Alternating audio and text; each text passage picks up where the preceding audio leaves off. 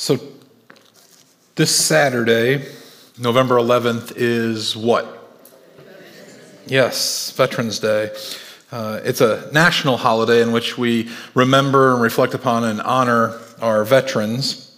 And mostly it's known as that day. But I think it's important, it's vital, and some of you probably know the history of Veterans Day, but so many people do not. So I want to reflect on that just for a moment today. The First World War from 1914 to 1918 was a global conflict, the likes of which our world has never seen before up until that time. Over 20 million people were killed and 21 million were injured, and over half of the casualties were civilians or non-combatants. It was known as the Great War, though there is nothing ever great about war. And the First World War ended in an armistice, a ceasefire, right? It's something that we're hearing in the news right now as well, right?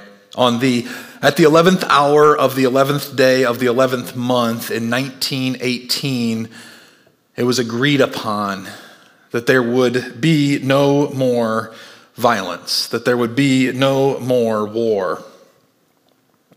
In 1938, it was officially declared a day in which to recognize veterans and those who have served in the combat arms, and it has been known as Veterans Day ever since. And I think it's vital that we today, 100 years later, remember that we honor our veterans, we recognize our veterans and those who have served, not on a day that was celebrated for combat or war or violence, but rather we remember and recognize our veterans on a day in which we put down our arms, in which we sought peace and we found peace with those we called enemy.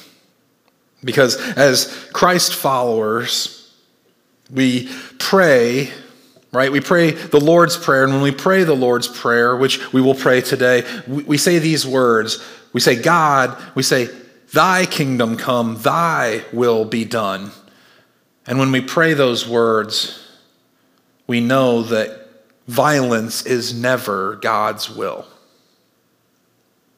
Violence and war are not in God's will for this world. And we still today live in a world filled with war, with combat, with violence. So often because our will and not God's will is sought by too many people, while men and women and children are the casualties of our will as humans.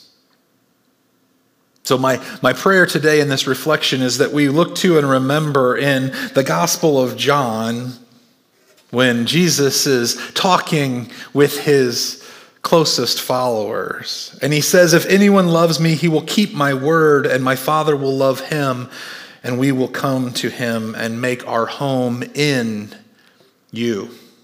Whoever does not love me will not keep my word, and the word that you hear is not mine, but rather my Father God's who sent me. These things I have spoken to you while I'm still with you, says Jesus. But the Helper, the Holy Spirit, whom my Father God will send in my name, will teach you all these things and bring to you remembrance of all that I have said. Peace I leave with you. My peace I give to you. I don't know how many of us reflect on and realize that of all of the gifts that Jesus gives us, of all the teachings and the preachings, the one that he articulates here in the Gospel of John in chapter 14 is he says, I give you my peace. My peace. Let not your hearts be troubled, neither let them be afraid. Today we have the opportunity to come together to receive at Christ's table. It is a table that is open to all, always. Because, again, this is not the table of the United Methodist Church or Plattwoods Church, but rather it is Christ's table. He is the host, and we are the happy recipients of the gift that God gives us. So please join me in our liturgy. The Lord be with you. Lift up your hearts. Let us give thanks to the Lord our God. It is right and good, always and forever, to give our thanks and our praise, to remember and to reflect upon the gifts that God has given us. Let us pray together these words. Holy, holy, holy Lord, God of power and might, heaven and earth are full of your glory. Hosanna in the highest. Blessed is he who comes in the name of the Lord. Hosanna in the highest. Holy are you, and blessed is your Son, Jesus Christ. By the baptism of his suffering, death, and resurrection, you gave birth to your church. God, you delivered us from sin and death, and you made with us a new promise, a new covenant by water and the Spirit. On the night in which Jesus would be turned over by those who are closest to him, his closest of friends, he took something simple that he had, bread that gives life. He took it and he broke it, and he said, "This is my body that is broken for you, that we together might make the world whole again. Each and every time that you receive it, might you remember me." And then after the meal, he took the cup and he gave thanks to God for it. And he said, "This is my blood that is poured out for you, that you might know that I love you, my life, that our lives together might be spent transforming and changing the world."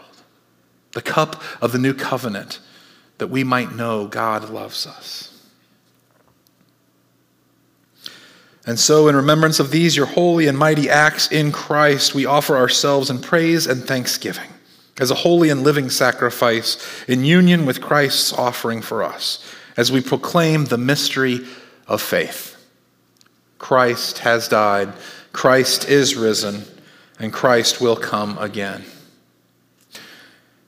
Pour out your Holy Spirit on us gathered here, God, and on these gifts of bread and juice. Make them be for us the body and blood of Christ, that we may be for the world the body of Christ, redeemed by his blood. God, might we be a part of the transformation of the world. Renew our communion with all, especially those who, God, we remember and reflect upon, those who have served in our lives, those who have not only served our country, but us and this congregation.